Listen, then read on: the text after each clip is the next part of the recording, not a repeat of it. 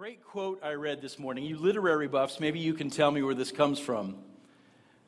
It says this: no man for any considerable period can wear one face to himself and another to the multitude without finally getting bewildered as to which one may be true. 1850, The Scarlet Letter by Hawthorne. Nobody likes to think of themselves as a hypocrite. Is that true? When we picture in our mind what a hypocrite looks like,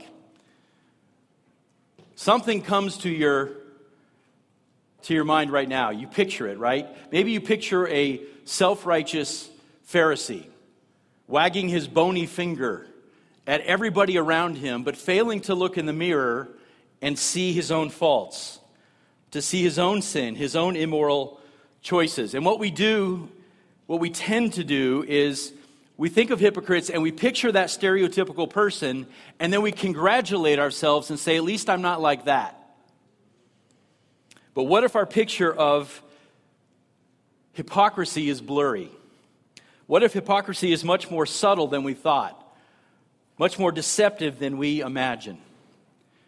Thomas Watson, who was a 17th century Puritan, once wrote this: a gracious soul labors to make the worst of his sins, but hypocrites make the best of them. They never deny that they're sinners, but they do what they can to lessen their sins. So hypocrites never claim to be perfect, they just claim that their sins aren't that bad. They minimize the significance of their wrongdoing through blame shifting. Oh, it's because of this or because of that, or making excuses for why they do what they do. As Watson wrote, instead of having tears to lament their sin, they use arguments to defend it. So some questions before we dive into our text for this morning. Are you aware of any hypocrisy in your spiritual life? Are you confident that you are a good example to the unbelievers around you? Do you practice what you preach to them? Do you make the worst of your sins, or do you try to make the best of them? Do you lament over your sins, or do you try to defend them? Is God honored, or is he mocked by your witness? Think about those questions and grab your Bible and turn to Romans chapter 2. There is nothing worse for a preacher than preaching on hypocrisy. Anybody that's ever filled a pulpit knows that the first application of any text is to yourself. And then even when you're convicted and you realize that you're a sinner, you still have to get up here and preach the text. And it's very challenging and very convicting, but we must do this. Romans chapter 2, verses 17 to 24. Now, before we dive into our verses for this morning, let's recap some of the important statements that Paul has made so far in chapter 2. Number one, he said this: if you pass judgment on others while doing the very same things that they do, you condemn yourself, and you will not escape the judgment, he says.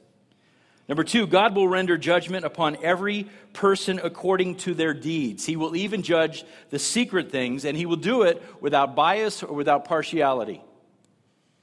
Number three, God has given the Jews his law through Moses, and he has given the Gentiles his law by writing it on our hearts, and so nobody will have an excuse on the day of judgment.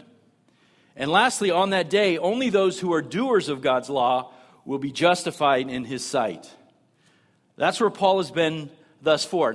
Now, if you carefully look at the first 16 verses in chapter 2 that we've covered so far, what you'll notice lurking behind Paul's words is his target audience.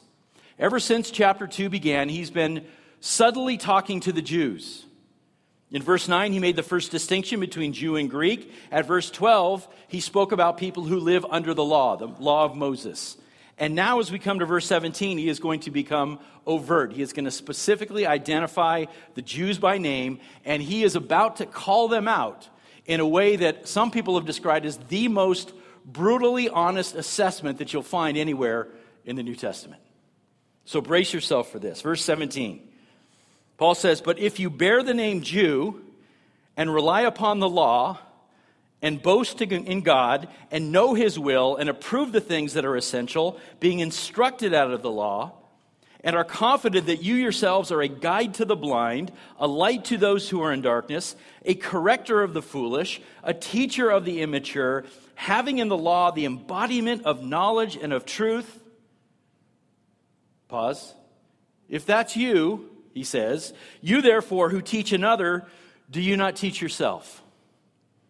You who preach that one should not steal, do you steal? You who say that one should not commit adultery, do you commit adultery? You who abhor idols, do you rob temples? You who boast in the law, through your breaking of the law, do you dishonor God? For the name of God is blasphemed among the Gentiles because of you, just as it is written. And everybody said, ouch. Right? Now, understand Paul's point here is not to isolate the Jews as a uniquely defective people. That is not what he is trying to do. His point is to show that the Jews are under the power of sin just like the rest of the world. In fact, just like the pagan Gentiles whom they loathe so much. Again, as we talked about last week, he's putting them on equal footing. All are sinners in need of God's grace. And even their unique possession of God's law, handed down through Moses, does not exclude them from their need to hear and believe the gospel of Jesus Christ. This is ultimately where Paul is aiming. Just because they've received the law, because they are the national elect of God, does not exclude them from their need to hear and trust in the gospel of Jesus Christ. And how does Paul drive this point home? As you see in these verses, he takes everything that the Jews are trusting in other than God, all of the things that they have prided themselves in, and he lays it out before them in this list and says, here is your hypocrisy. What Paul is doing here is describing the self-perceptions of a typically religious man. Hear what I just said there. The self-perception of a typically religious man. Somebody who thinks he's okay with God. But in fact, his self-perception is actually self-delusion. He's not okay with God because he's trusted in things other than God himself. And the danger for us as we read a text like this is to say, oh, those foolish first century Jews, how blind they were, right? And get on our high horse and forget that this also applies to us. Fail to realize that we too are guilty at times in trusting in religion and trusting in religious activity to justify ourselves before God. We too tend to run for refuge to all kinds of things other than God himself. So let's remain aware of our own hearts this morning and open to the Spirit's examination of our spiritual condition as we go through this so that we don't become deceived like the Jews were in the first century. Is that a deal? That we remain aware of this and sensitive to the Spirit's leading. What is he going to tell you in your heart about your hypocrisy this morning? Now, the natural break in this passage, as I was reading it, I broke at verse 21. That's the natural break point where it says, you therefore. That's the key transition. So we're going to focus more of our time on what comes before that in verses 17 to 20. In fact, I'm going to put a little bit of an outline on the screen. Verses 17 and 18 are all about how a typical Jew in Paul's day thought about himself in relation to God and in relation to the things of God. And he lists four things in particular in these two verses that Jews took pride in, great pride in these things. Things that a Jew believed gave him superiority over the Gentiles and somehow commended him and justified him before the Lord. Here's the first one. He says, number one, I am specifically chosen. They prided themselves in the fact that they were the nationally elect of God. Paul writes in verse 17, if you bear the name Jew. Now, historical rabbit trail. Where did the term Jew come from? Because this can be confusing. We see a number of titles and names used of God's chosen people in the Scriptures. The first one we see is the term Hebrews, and that was used during the time of Abraham. They were called the Hebrews. That was their particular tribe, and of course that became the name of their language as well. And then later we see them being called Israelites. What happened? Well, Jacob came along. The Israelites are the descendants of Jacob, and remember Jacob was renamed what? Israel. Good. So after Jacob, after the patriarchs, Abraham, Isaac, and Jacob, they became known as the descendants of Jacob, or Israelites. And finally, the term Jew came into usage after the time of the kings, referring to the southern kingdom of Judah. So Jew is simply a shortened form of the name Judah. Remember, it was the people of Judah who went into exile in Babylon, and it was the people of Judah who came back from the exile, came back to the land, remember, rebuilt Jerusalem, and built the second temple. So in Paul's day, and even today, if you go to Israel, the term Jew is now a universal term that is synonymous with this particular ethnic group that's described in Scripture, whether you call them Hebrews or Israelites or Jews. But that name is synonymous with being the chosen people of God. Now, if I were going to sort of create an antagonist, a Jewish antagonist who would take Paul on in this passage, here's what I think he would probably say to this first point about being a Jew. He would say, look, Paul, your gospel sounds nice, and I appreciate your passion for it, but we're Jews. We're already the chosen people of God. So we don't need what you're selling. We don't need this gospel you're selling. We're Jews. Thanks anyway. That's essentially what they would say. And I think Paul would respond in two ways. First of all, he would say, look, your pride in bearing this name Jew is misplaced. And your confidence is based on a misapplication of what it means to be the elect of God. Because if you were truly chosen, you would be transformed. And this is an important point for us today. If we're going to call ourselves the elect, if we're chosen, we're transformed. You wouldn't just be a hearer of the law, you'd be a doer as well if you were chosen by God. And if you were a doer, you'd see that evidence of fruit show up in your life. But it may sound like you're self-deceived. And secondly, I think Paul would go through this logic, and we're going to see this later, much later in Romans chapter 9, with this great statement, Jacob I have loved, and Esau I have what? I've hated. Well, how is that possible? Don't they both claim to be Jews? Paul would say it's not enough to be a Jew. Being a Jew doesn't automatically save you. Genesis 25, remember Jacob and Esau, are they both Jews? Absolutely. Both sons of Abraham and Isaac, right? They had the same pedigree, the very same bloodline, yet what we're going to learn is that one of them is chosen, one of them is rejected. One is blessed and one is cursed.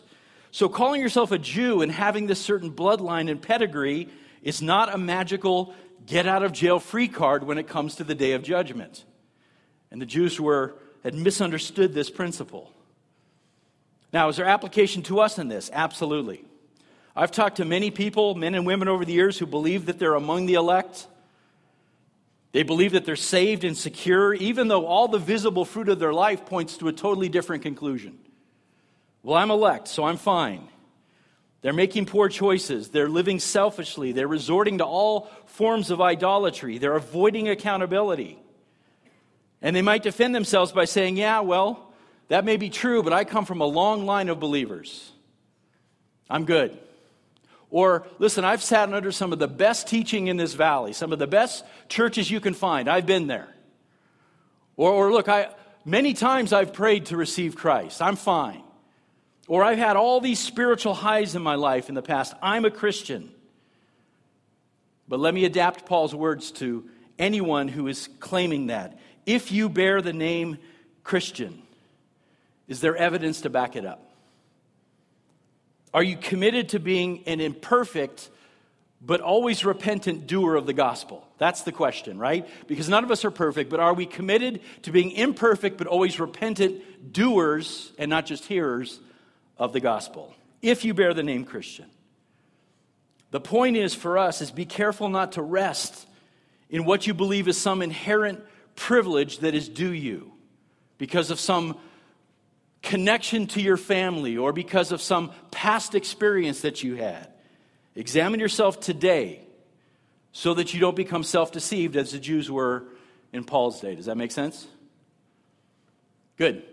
Second thing that they thought of themselves in relation to God is, I have God's law. We're still in verse 17. If you bear the name Jew and rely upon the law. So this is important to understand. When Paul is talking to the Jews, he's talking to people of the book.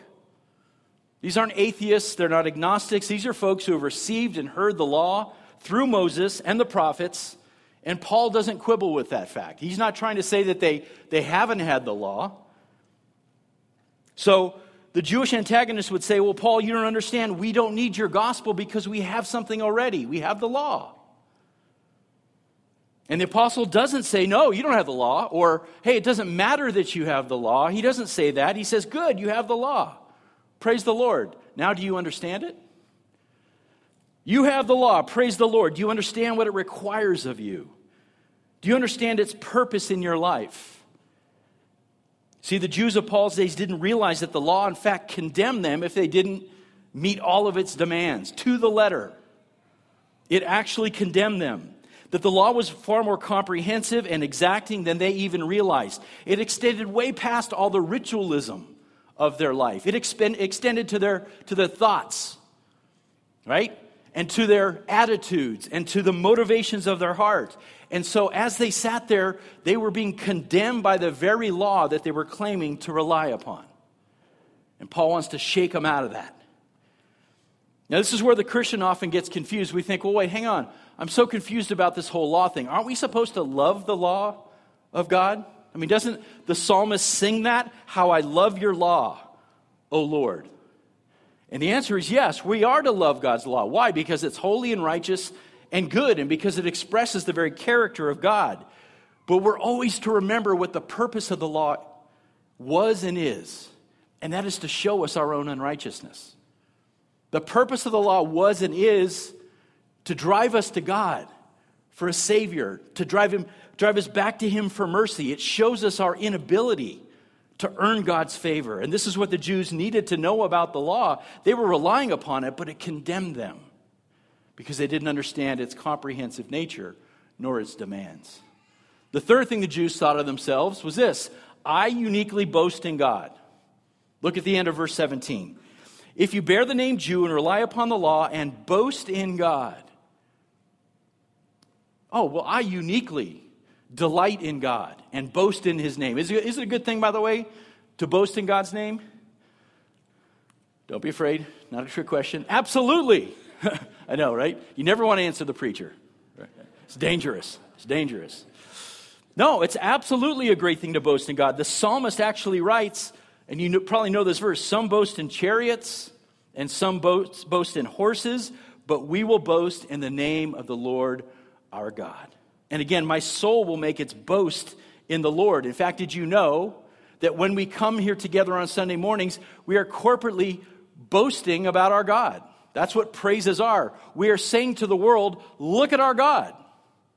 Look at how mighty He is. Look at how good He is. Look at how merciful He is. We are boasting about His character. So boasting in God is a good thing.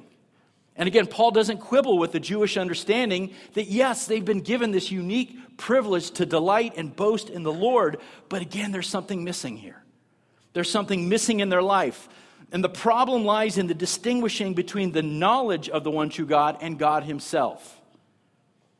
Between the knowledge of God and God Himself. Now, this is very subtle, so pay close attention to this. You can glory in ideas about God and totally miss God Himself. Let me say it again. You can glory in ideas about God without glorying in God Himself. And you can know a whole bunch of information about God without truly knowing Him. And so Paul is saying to the Jews in his audience, yes, it's good to boast in your God, but do you really know Him? You've thought a lot about Him. You've gone through all the formal rituals that point to Him, but have you really known Him? Can you see the application for us today in this? How subtle and deceptive this can be. Listen, in a conservative Bible teaching church like ours, there are always going to be people that come through here and they will dive headlong into the study of theology, and they will be masters of biblical languages, and they will get involved in every little nuance of Calvinism and dispensationalism and eschatology and all kinds of things like that, and they're going to sound really impressive, and you're going to go, wow, this guy can just run circles around me in terms of knowledge, and yet sometimes folks like that aren't even saved. Did you know that? Don't be fooled. You may think that's crazy. I have seen it myself. Some of the elders have as well. Men who have come through this church, as small as we are, just like that. Men who write theological blogs. Men who post on social media constantly and wildly. They're always ready if you say you have a graph or a chart or something you could show me, and yet their lives are an absolute mess. They're critical and uncaring people. They're self-absorbed. They never seem to be able to put down roots in any one church. They don't want accountability. They want to live in isolation with their ideas about God. And I often wonder if they're even saved. Don't be deceived. The point here is you can think a lot about God and you can know a lot about biblical theology and you can still lack a saving personal relationship with God himself.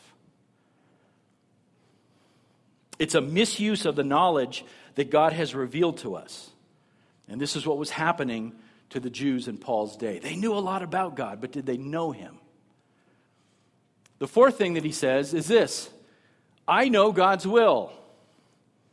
Look at verse 18 now.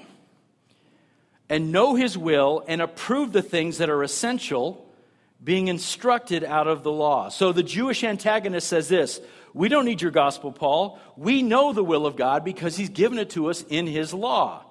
So we have everything we need to discern what is essential and what is not. I tell you what, why don't you go talk to those filthy, sinning Gentiles? They obviously need to know God's will. We don't. We've got it figured out. We already know these things.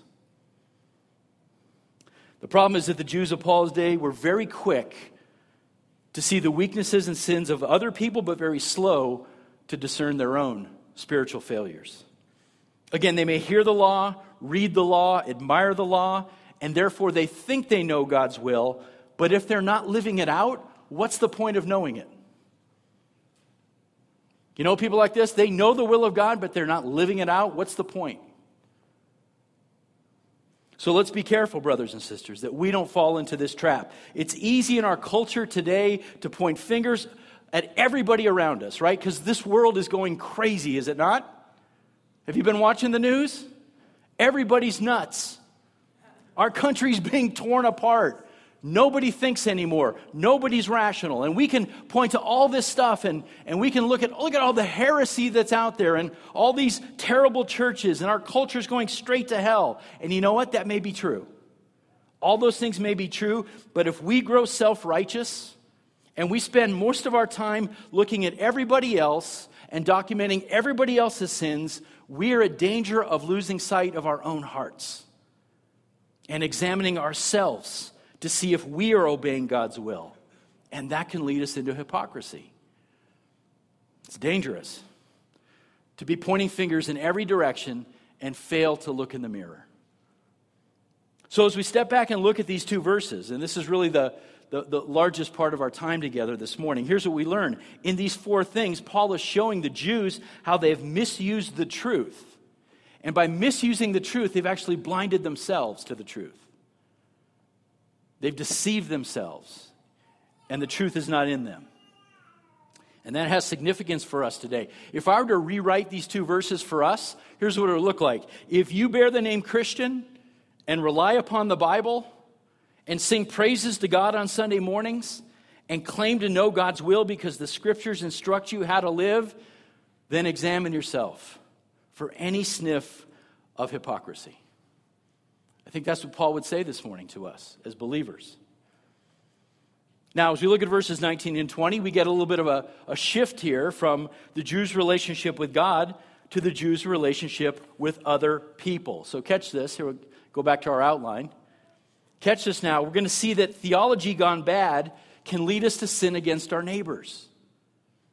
Okay, so two verses about how the Jews thought of themselves in relation to God and now to other people. Bad theology, a misuse of the truth, can cause us to sin against our neighbors. It not only keeps us from personally responding to the gospel, it leads to, listen to this, sinful pride and superiority towards the people around us. Oh, I've arrived. I've got it figured out. I've got my whole theological system all wound tighter than you can imagine. You fools. Someday you'll catch up to me. You say, Jeff, I would never say that. You can say it in your heart. Oh yeah, we're all capable of doing that. The result of this is we don't love our neighbor as we should. We don't serve our neighbor as we should. We don't evangelize our neighbor. And sometimes even worse, wait for it, we turn our neighbor away from the truth by our attitude. by our pride.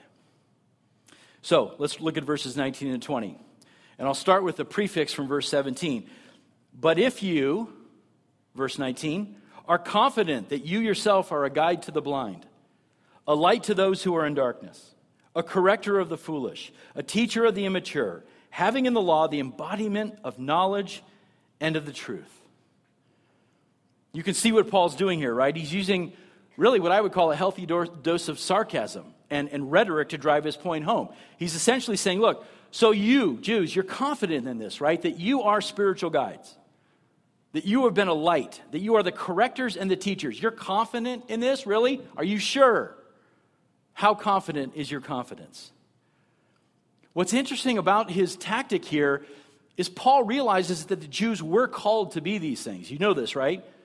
They were called by God to be these things. In a world of darkness, they were called to be a light to the nations. They were called to spread the salvation of Yahweh across the earth. That was their calling. The prophets confirm it. They were called to be a blessing to the Gentiles. The people that lived outside the covenant, who didn't know Yahweh. Be a blessing to them. Be a light to them. That was their original calling. But what is Paul getting at here? Instead of fulfilling that calling, the Jews had taken the law, this precious thing, and twisted it so that it became an object of spiritual pride. They had mangled it up. And now spiritually and morally, they saw themselves as superior. And then rather than showing compassion to their harvest field, the people they're supposed to talk about Yahweh to, instead of compassion, now they were looking down at them and saying, these filthy Gentiles are unworthy of God's law. Spiritual pride. And so Paul's taking aim at that. He wants them to see that their mission that they've been given to the lost has failed. That they have chosen security and comfort over obedience. They've lacked humility. They've lacked grace. They've lacked a desire to serve. They've lacked a desire to love. And if they really were operating from the law, they wouldn't have this spiritual pride. If they really were operating from the knowledge and truth of God's law, they would see their hearts and they would repent. And they would recommit themselves to doing the very things that Paul lists here. Guiding others, being a light, teaching and correcting. And so yes, there's more application for us here. Again, it's easy for people like us. We have been given so much. We have so many spiritual advantages here in America, don't we? We have so many advantages. To live in a culture that's circling the drain, we can let pride set in like we're so high and mighty. These silly fools out there, if only they knew what I know. To be prideful.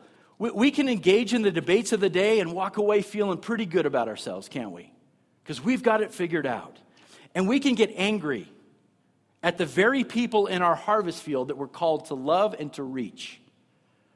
Anger instead of compassion. So in the midst of pointing fingers at the sins of others, think about it. How easy is it to get derailed in the mission that we've been given? Guard your heart carefully in this. Let's quickly look at verses 21 to 23. Here's where Paul's going to really spring the trap and expose the hypocrisy of Jewish self-righteousness. Look at verse 21. Oh, is this heavy so far? I said it last week, man, it's Romans. Whew. Verse 21, you therefore who teach another, do you not teach yourself? You who preach that one should not steal, do you steal? You who say that one should not commit adultery, do you commit adultery? You who abhor idols, do you rob temples? You who boast in the law, through your breaking the law, do you dishonor God? Oh, okay, Paul says, you teacher, teach yourself, you hypocrite. It's essentially what he's saying. Oh, you're a preacher now. Practice what you preach then. Don't point fingers at others if you're not leading by example. You teacher, you corrector, you preacher. You hypocrite. I want you to imagine the response that this letter got in Rome for just a second. If you were a Jew living in Rome, whether you were a Jew who trusted in Christ or a Jew who was hanging around and listening to this message, how would you have responded to this? I'm guessing this was pretty sobering. That the historical bite of this rebuke from Paul would have been very difficult for them to hear. But really, if you think about it, is it really anything new? Didn't Jesus talk about the very same thing when he was on the earth? Here's what he said. The scribes and the Pharisees have seated themselves in the chair of Moses. Therefore, all that they tell you, do and observe, but do not do according to their deeds, for they say things and do not do them. Nothing had changed between the time of Jesus and the time Paul wrote this letter to the Roman church. The Jews still reeked of hypocrisy and self-righteousness. If you present yourself as a person who relies on God and trusts in His law, and if you go so far as to teach others about what it says, and you encourage them that they should live in harmony with this law, then how is it that you yourself don't practice it? I'm sure I don't have to point out again the application for us today, because again, we live in morally conflicted times. Preaching at people is easy, isn't it? We can spend all day long preaching at people.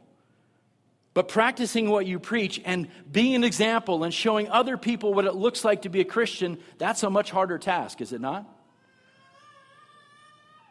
Before we move on, take a second look at verse 23, because this is an ouch. You who boast in the law, through your breaking the law, do you dishonor God? Why is that such an ouch? Because back in chapter 1, verse 21, Paul had said this, for even though they knew God, they did not honor Him as God. Now, if a Jew had been listening to that, he'd say, yep, that's so true of the Gentiles. Right? And now it's like, boom, you dishonor God as well when you continually break His law. Again, Paul's putting them on equal footing. He's saying, you're on the same moral level as the very people you look down your nose at the very people that you loathe rather than reach. And that transitions us into the final verse, which is another bombshell that's connected to this idea of dishonoring God. Verse 24, how does hypocrisy affect our witness to the world? For the name of God is blasphemed among the Gentiles because of you. Just as it is written. Now, what does that mean? Just as is it written means that there was some understood principle that connected back to the Old Testament that Paul was referring to. And it comes from Isaiah 52:5, where God says, my name is continually blasphemed all day long. And it's a reference back to the 6th century BC when the temple was destroyed and the Jews were being carted off into exile. And because of this devastating loss, the name of Yahweh was being mocked across the whole ancient Near East. And that was typical of ancient Near East thinking. Back then they had a very simple cause and effect understanding of the world. They had a saying that was this, a people are like their God. And so if a people is destroyed in battle and taken into exile, well, guess what? Their God must be pretty weak. Now, we know God was punishing Judah for their sins. He sent them in His sovereignty into exile. But the people of the ancient Near East and the Gentile nations, they blasphemed God's name because of it. They mocked the name of Yahweh. They said, He's not a mighty God. And God says, my name is blasphemed because of you, because of your sin. The witness of Yahweh's greatness was diminished in that day and in Paul's day because of law breaking. 600 years later after that event, the Jews in Paul's day who were reading this, they understood exactly what he was talking about. They understood the rebuke. In essence, Paul was saying, you guys are no better than your ancestors who were taken into exile to Babylon. No better. Get off your high horse. You may have your land back, you may have rebuilt your temple, but because of your spiritual failures, you are following in their footsteps. God's name is still being mocked because of you. Friends, this is the effect of hypocrisy. And you know as well as I do that it affects the church as well, does it not? We've all felt this, right? You go to share your faith and they say, yeah, I know a couple Christians. Psh, I've seen their lives. What's different about your God? When professing believers claim to love God and His Word, but they live in contradiction to their profession of faith, they become the greatest hindrance to evangelism. God's name is blasphemed. Our hypocrisy allows non-believers to feel comfortable to make fun of God. Did you hear me? Our hypocrisy allows non-believers to feel comfortable making fun of our God. Our hypocrisy gives them every excuse that they want and need to say, I don't need the gospel. That's what Paul's talking about here. It was true back then, it's true today. So these 8 verses are rough, aren't they? Good news is there's more to come next Sunday. The next 5 verses, as we finish chapter 2 next Sunday, Paul's in the same vein of thinking, but he's going to move from the moral law to the ceremonial law. So there's a lot to learn next week. But let me just leave you with some uplifting news. And I know it may seem at this point that Paul's just lingering on the negative, right? We've been in Romans a while, still more of the same. It feels like he's just swinging a giant hammer at everybody. And he is. But there's an important reason for it. He's using the bad news. I know we talked about this on the front end. He's using the bad news to lay a foundation for what? For the good news. He's heading towards chapter 3, verse 21, where he's going to say, but, man, buts in Scripture are so important. All this bad news, 2+ chapters of it, but now, he's going to write, apart from the law, the righteousness of God has been manifested. Praise him for that. The righteousness of God through faith in Jesus Christ for all those who believe. And friends, you have to hear me now. Ultimately, this is Paul's heart for his people. It's not just to swing a hammer at them. But he wants to use vivid language to get their attention, to show them their failures so that they will turn and repent and trust in the Lord Jesus Christ. That's where he's going here. As for us in the church today, let me come back to where I started. And I'll just acknowledge it. We're all hypocrites. Welcome to the club. We should start a club. T-shirts. We're all hypocrites to some extent or another. We all fall short of glorifying God as we should. We all fall short of honoring him as he deserves. That's where we are this morning, together, collectively, guilty as charged. And our only hope is Christ. Our only hope is in his righteousness imputed to us and in the transforming power that he gives us by his Spirit to grow us so that we can then glorify him more and more each day in a progressive maturing. That's our only hope. Because of the cross, we have a friend in Jesus that we can run to when we fall into hypocrisy. The answer to hypocrisy in our lives is not just do better. Did you know that? That's not the answer. If you've been coming to Oak Hill for the last few weeks and well, here's what I've heard, we just got to do better. That is not the advice that Paul would give you. That is a doomed, failed strategy. It's not just do better. When we sense hypocrisy in our lives, we don't just try harder. We don't just hide. We don't just wear a mask. We don't try to lessen the significance of our sin. We don't shift the blame. We don't make excuses for it. Because of the cross, we simply flee to Jesus. That's it. And we find refuge there. That's where we meet our high priest, who sympathizes with our weaknesses, who longs to restore us and to give us the strength that we need to get up again and to carry on. That's the promise we've been given in Scripture. And that's the answer to hypocrisy. It's Jesus. It always has been. It always will be. May we, here at Oak Hill, continue to be humble and to resist self-righteousness. May our praises be authentic because we know God, not about God. May we be cautious about pointing fingers at the culture, making ourselves angry instead of being compassionate for those in our harvest field. May we be known as doers of the gospel, not hypocritical preachers. And may we represent our God well. May we, by our lives, bring him honor and glory. Amen? Amen.